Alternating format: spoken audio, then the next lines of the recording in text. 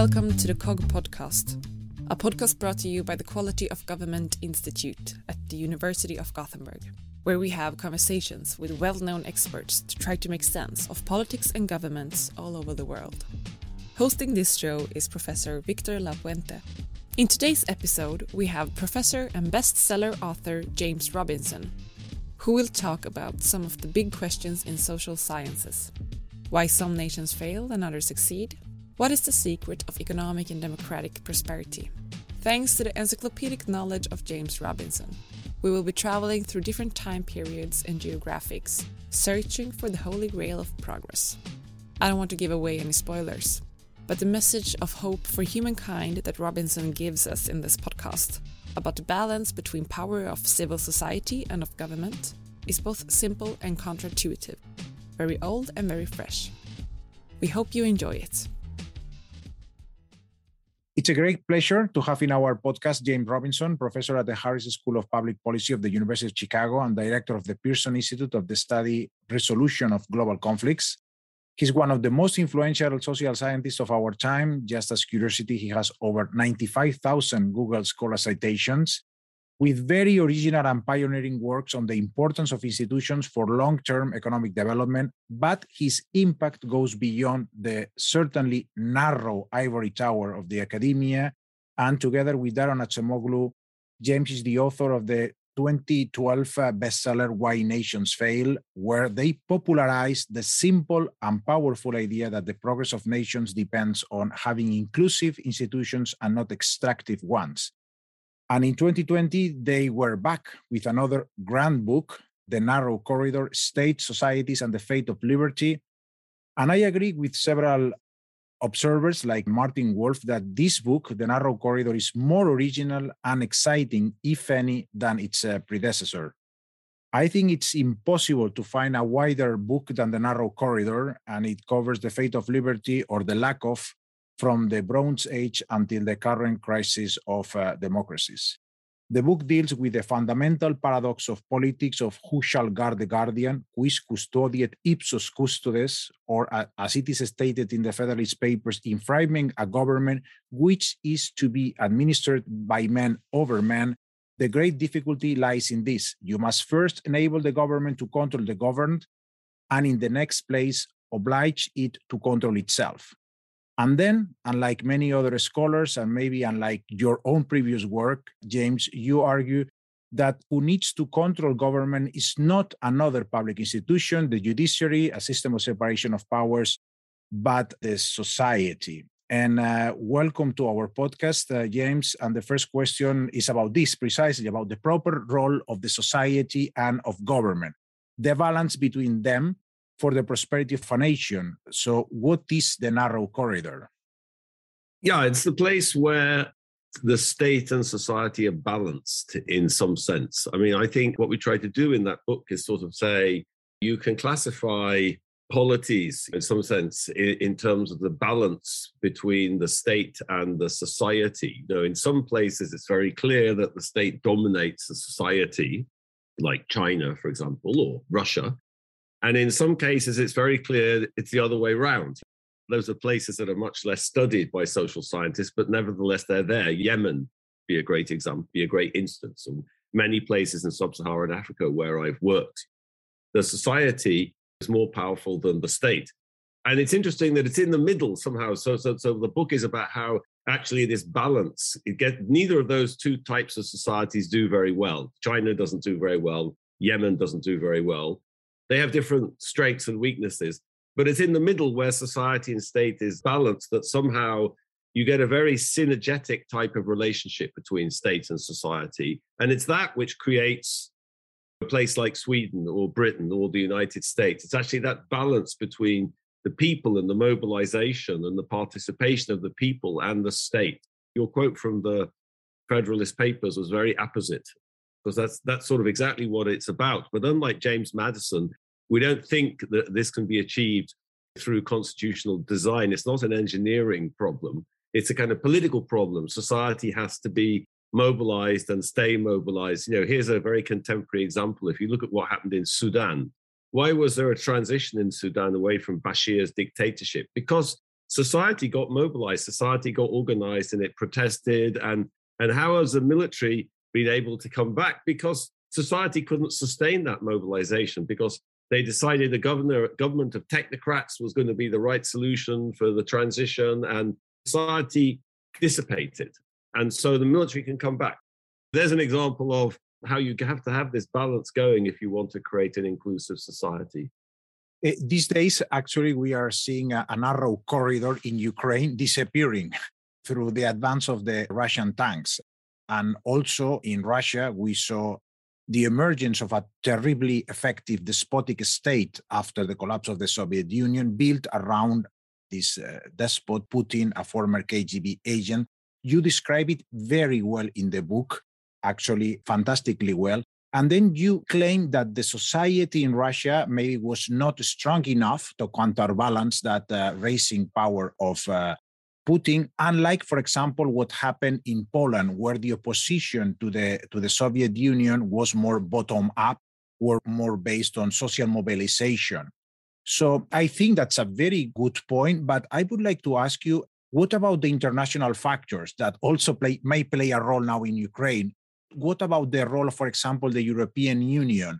If we see the development of GDP of Ukraine and Poland was pretty similar at the fall of the Berlin Wall, but then a few years afterwards was triple in the case of Poland, and it was because it was closer to the West. It was the influence of the European Union, the agreements, and eventually the entry of the European Union. So in some way, the international factors are a bit absent in your explanation for prosperity of nations, mostly based on domestic factors, the power of the state and the society.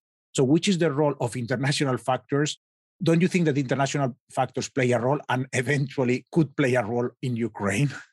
Yeah, I mean, I think you're right. That's exactly what we make this argument in the book about that the Russian transition there was never mass participation by civil society. In Poland, you had solidarity, you had this enormous upsurge that toppled the communist regime. So that's a very different initial condition in some sense. But obviously the European Union played a very important role in making institutions more inclusive all over former Soviet Union countries in Eastern Europe.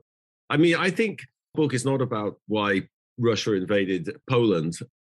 I think that Poland was on the same track as Eastern Europe. There'd been this Orange Revolution, and there was a real kind of overthrow of this crony oligarch-led government which had been there after 1990, and that's why Putin has done this now, because now there's a government which is not corrupt, which is really popular, which can't be controlled in the way he wants to. He can't turn it into a satellite state.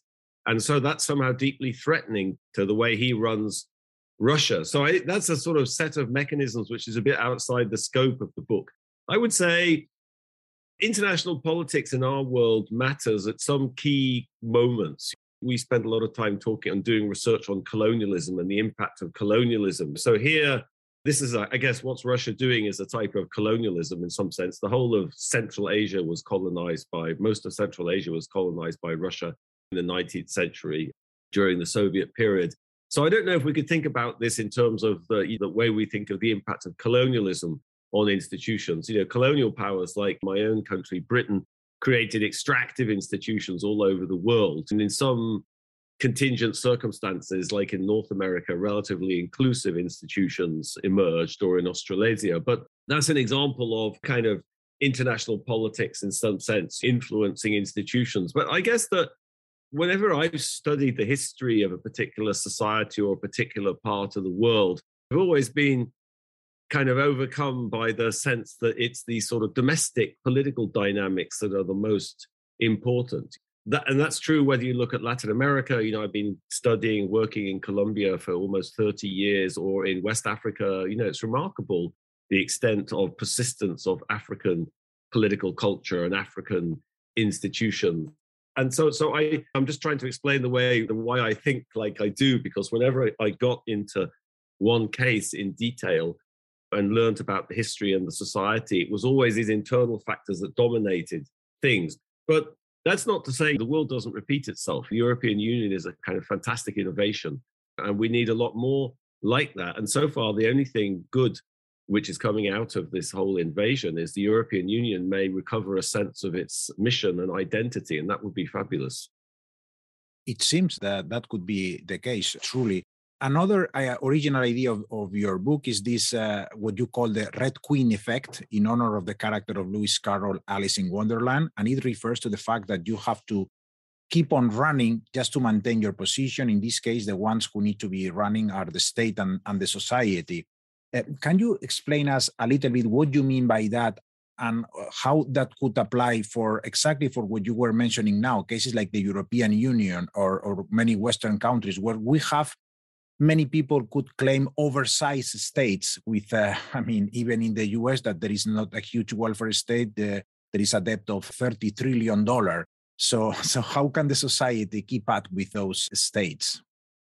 I think that has to be, it's the institutionalization of that, which is key. I think if you go back to the image I had of this balance between the state and society, and I said, when you get this balance, then there's a sort of synergetic relationship appears. And that's what we call the Red Queen effect. And the idea is that the state is trying to control society and govern society, but society is trying to control the state too and make sure it works in its interest, in the collective interest. So that's a kind of game.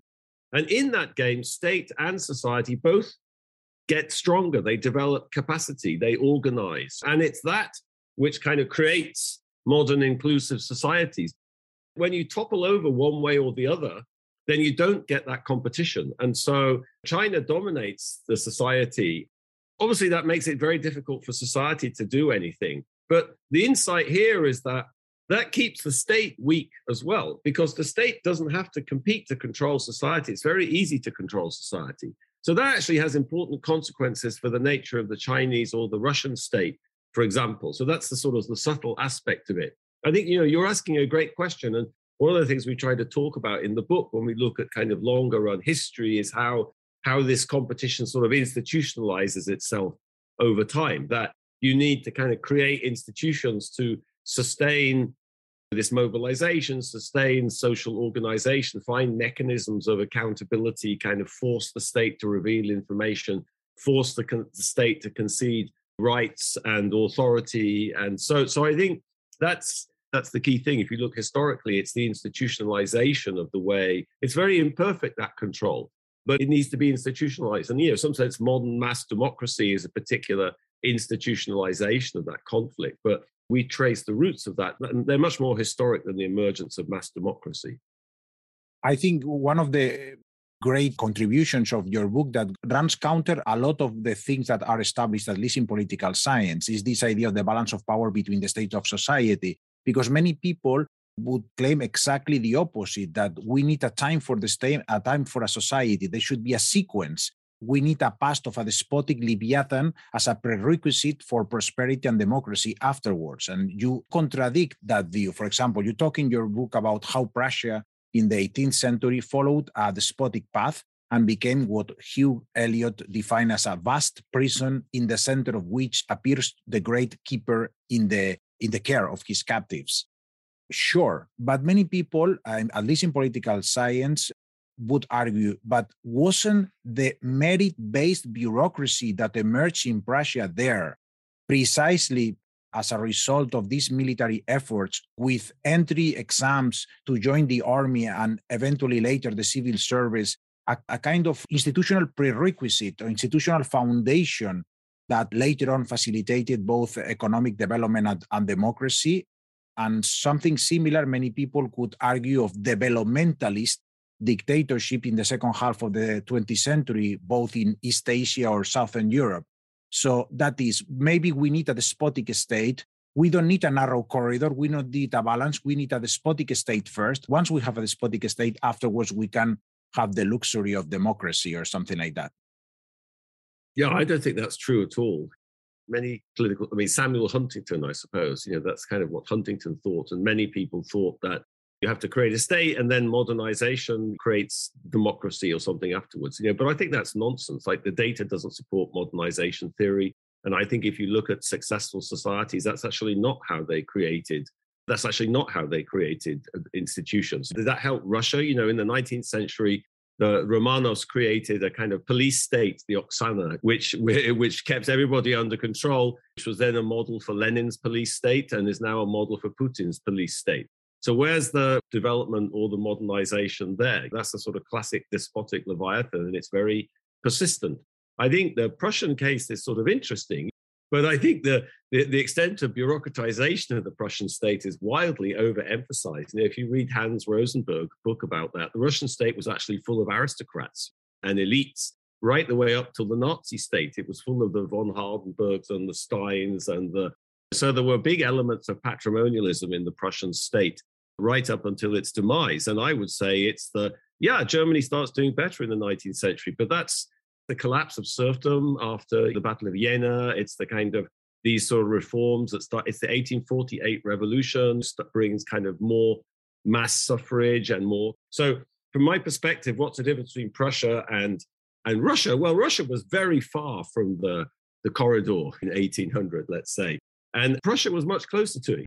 The Enlightenment came to Prussia, and it didn't come to Russia. And maybe that explains a lot about Russians' attitude, Putin's attitudes towards people's rights and the legitimacy of people's participation in government. And Prussia was a weird mix of a place that was outside the Holy Roman Empire and a place that was inside the Holy Roman Empire, Brandenburg, which actually had all sorts of historic institution of representation and checks and balances, and those bounced back after 1806. So this is too many details, but I would say the story of Prussia actually is when that absolutist state kind of withers away after 1806, and you get all these other institutional dynamics that actually the place becomes much more successful. And the bit that becomes successful, of course, is the bit in the West rather than the East, which was the more intensely feudal and despotic.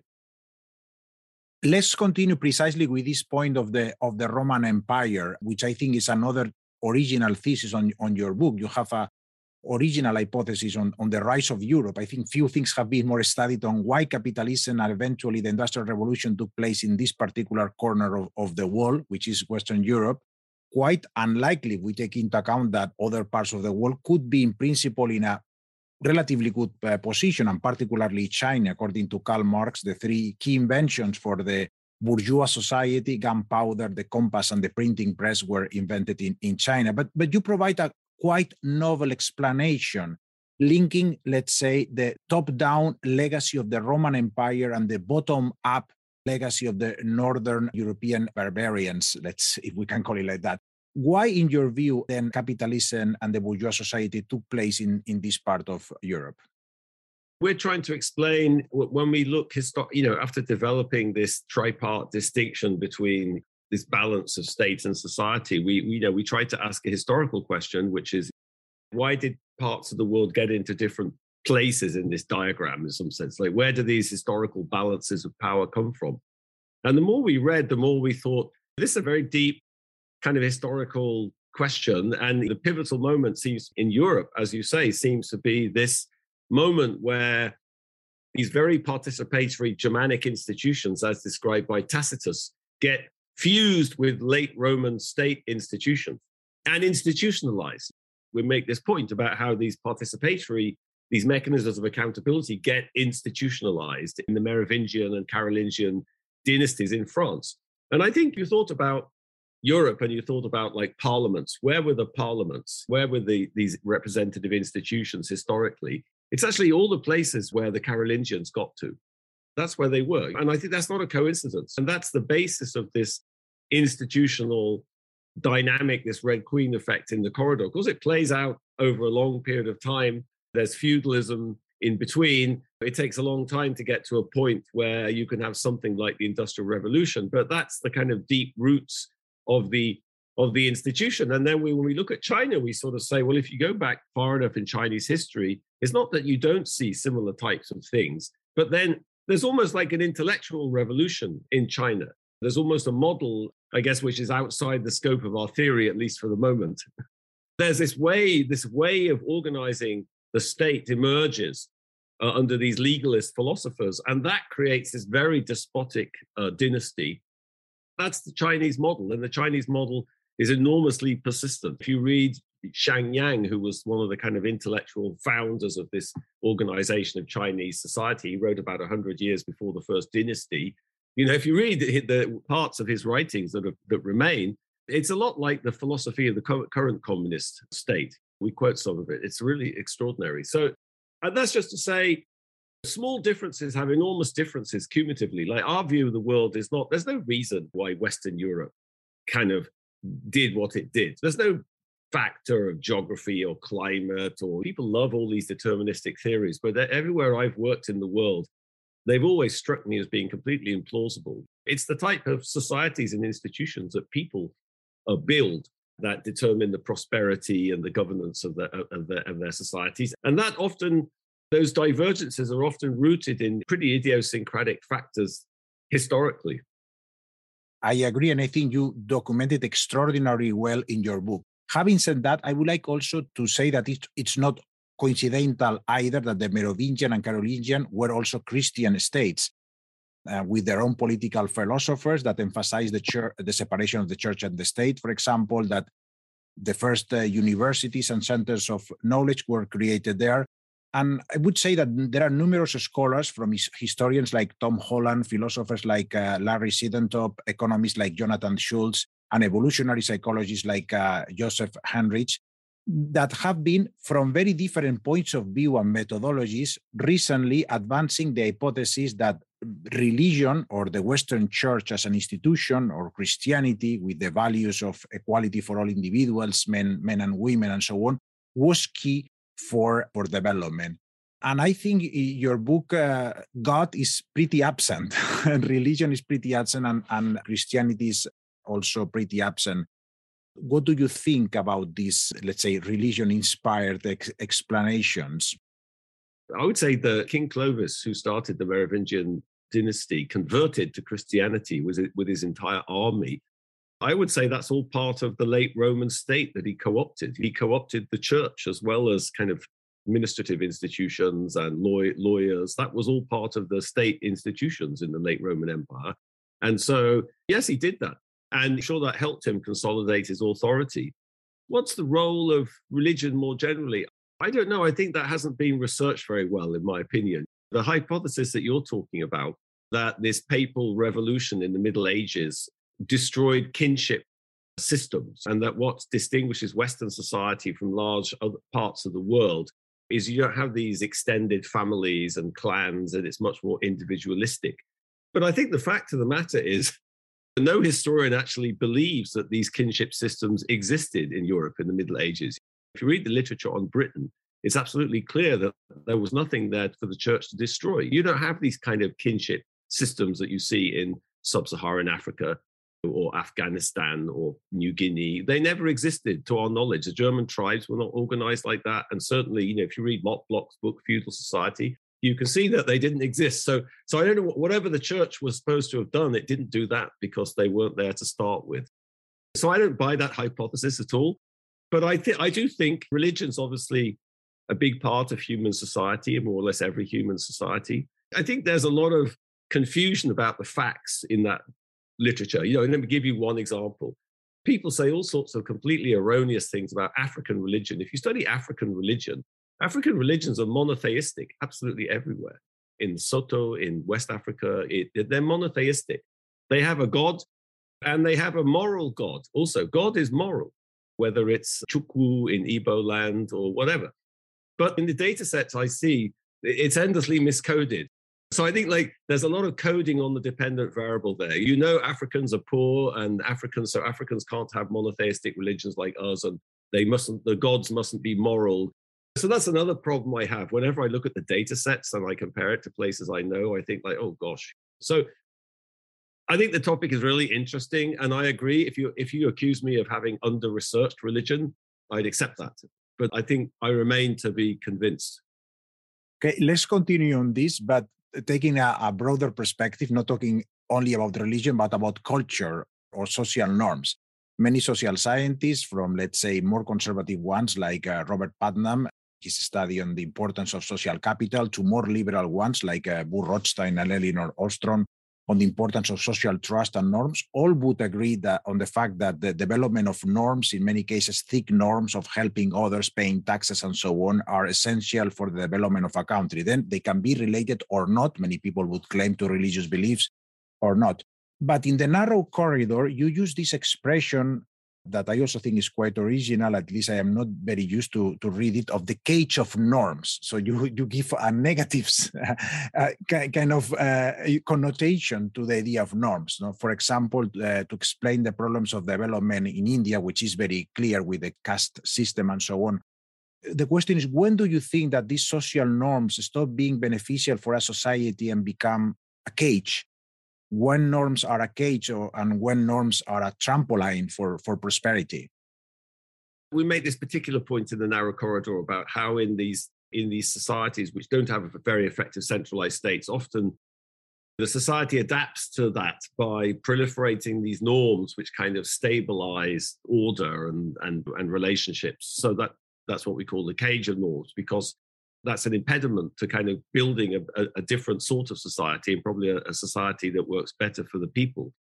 I would say, my answer might be a bit like my answer on religion, which is, I think that I understand what you're saying, but for every example people have, I can always think of a counterexample.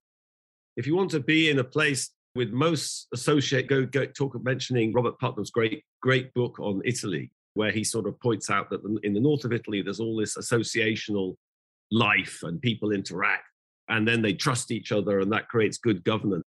If you want to go to a place with really, really dense associational life, try going to an African village. Try going to a village in Nigeria or Sierra Leone. There's so many ways in which society are organized as cross-cutting institutions and associations and societies. And so that hypothesis has a problem generalizing outside of the context in which it was developed, I always think. Do I think culture is important? I think undeniably, one of the things when we talk about political transitions or we talk about the development of modern state institutions in Britain, say in the 17th century, which is a big, big thing in both of our books, is it a coincidence that Hobbes wrote his famous book about the nature of the state and Locke wrote his famous book about the governance of the state at the time of the Glorious Revolution, where Hobbes secularized the state and had this idea that this was a consequence of a social contract that people bought into rather than the divine right of kings?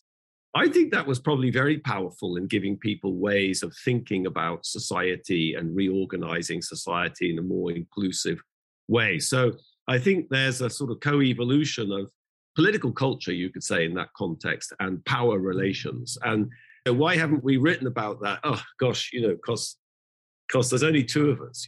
So I would say, however, that we've been thinking a lot about that. Don't expect anything on religion, but you might expect to see something on political culture coming soon. Well, we will be really eager to read it.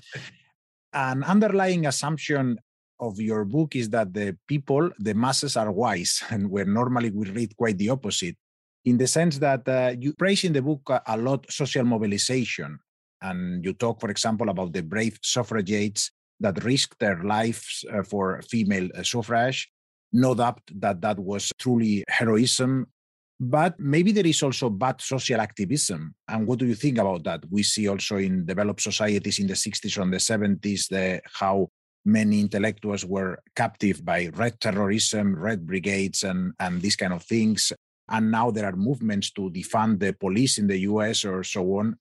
And I don't know if they're going to be good for society or not. So do you have maybe a naive view of social mobilization, or maybe you do a exposed rationalization of movements and forgetting that there have been many, many bad social mobilization? And I stop the parenthesis because I really think that your tuition of how wise the masses, I think it's more empirically correct that the people that claim that our societies are fooled by populist leaders, for example, very, very quickly.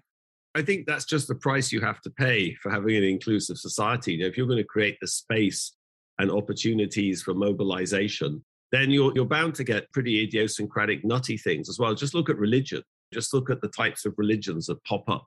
People with different types of beliefs or whatever, and the Mormons, it's like somebody comes along, an entrepreneur, with an idea and sort of says, look at the world like this, or why don't you think of the world like this? And you can get adherence, and it can even be incredibly successful. But so I think that's just the price you have to pay. But I think on average, I would say that this is a force that does create a much more inclusive society, and you just have to be prepared to put up with the types of things you're describing, the Red Brigade or the Baader-Meinhof faction or whatever. Yeah. In the Financial Times, there was an article a few years ago on which type of dystopia is more likely to happen. George Orwell's 1984, Big Brother is watching, as you also cite in your book, when talking about China, a sort of digital dictatorship where you get punished if you buy, for example, alcohol in the supermarket or so. Or Aldous Huxley, Brave New World, that is, we humans will be addicted to some sort of drug, enjoying individual pleasures, that say connected to Facebook, social media, or virtual reality, politically asleep and non-mobilizing at the mercy of big corporations, big tech corporations. So what do you think what is the main challenge for the narrow corridor for the future? Digital dictatorship by government or by big tech corporations?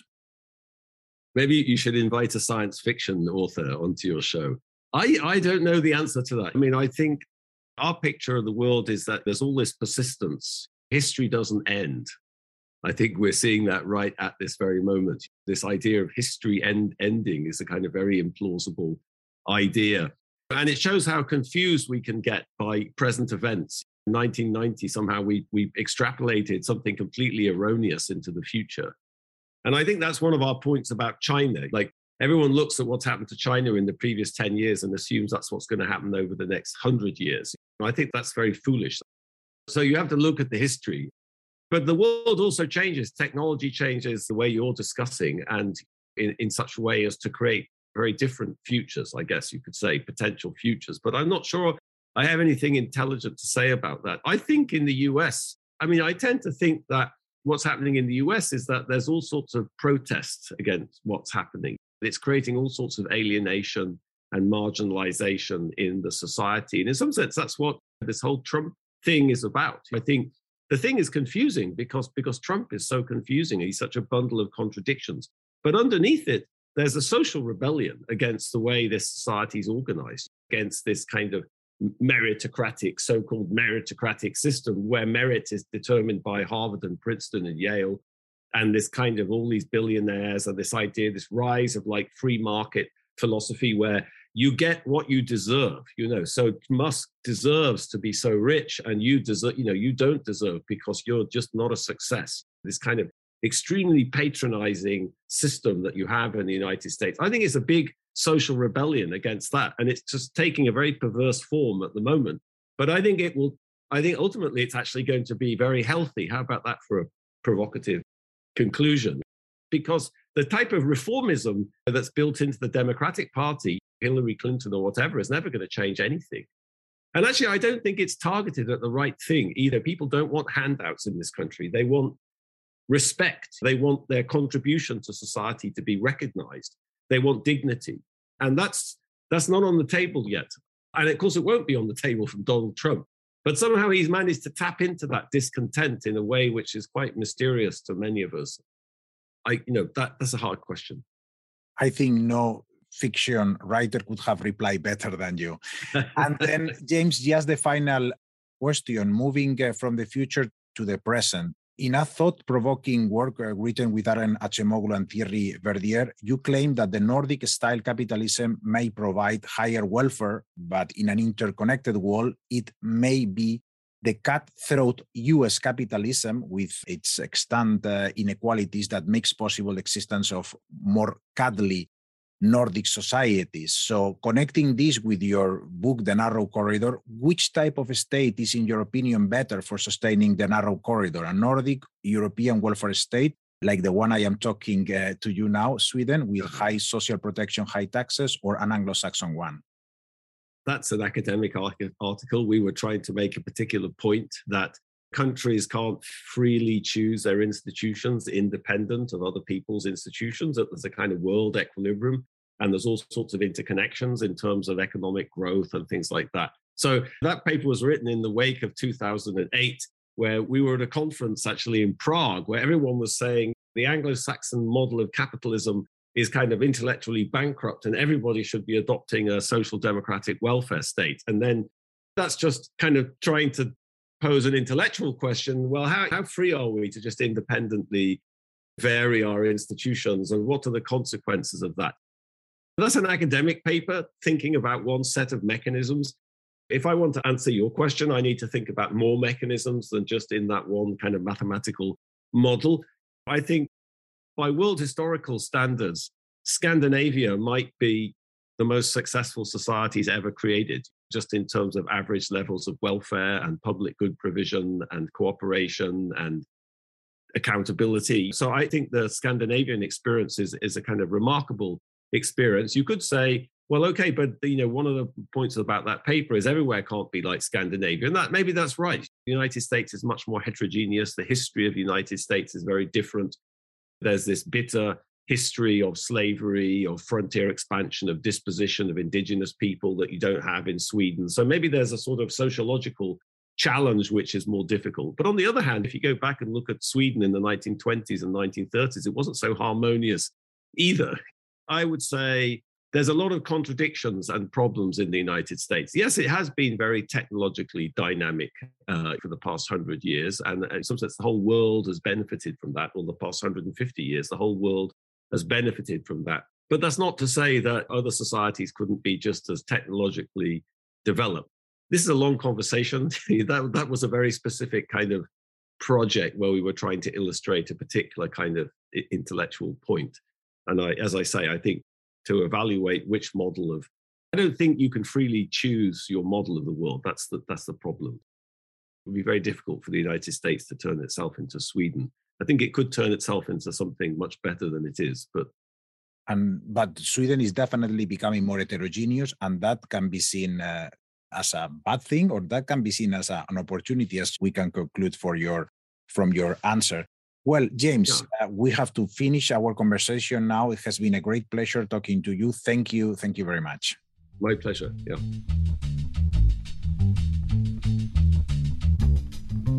Thank you very much for listening. If you enjoyed this episode, don't forget to like it and subscribe to our channel.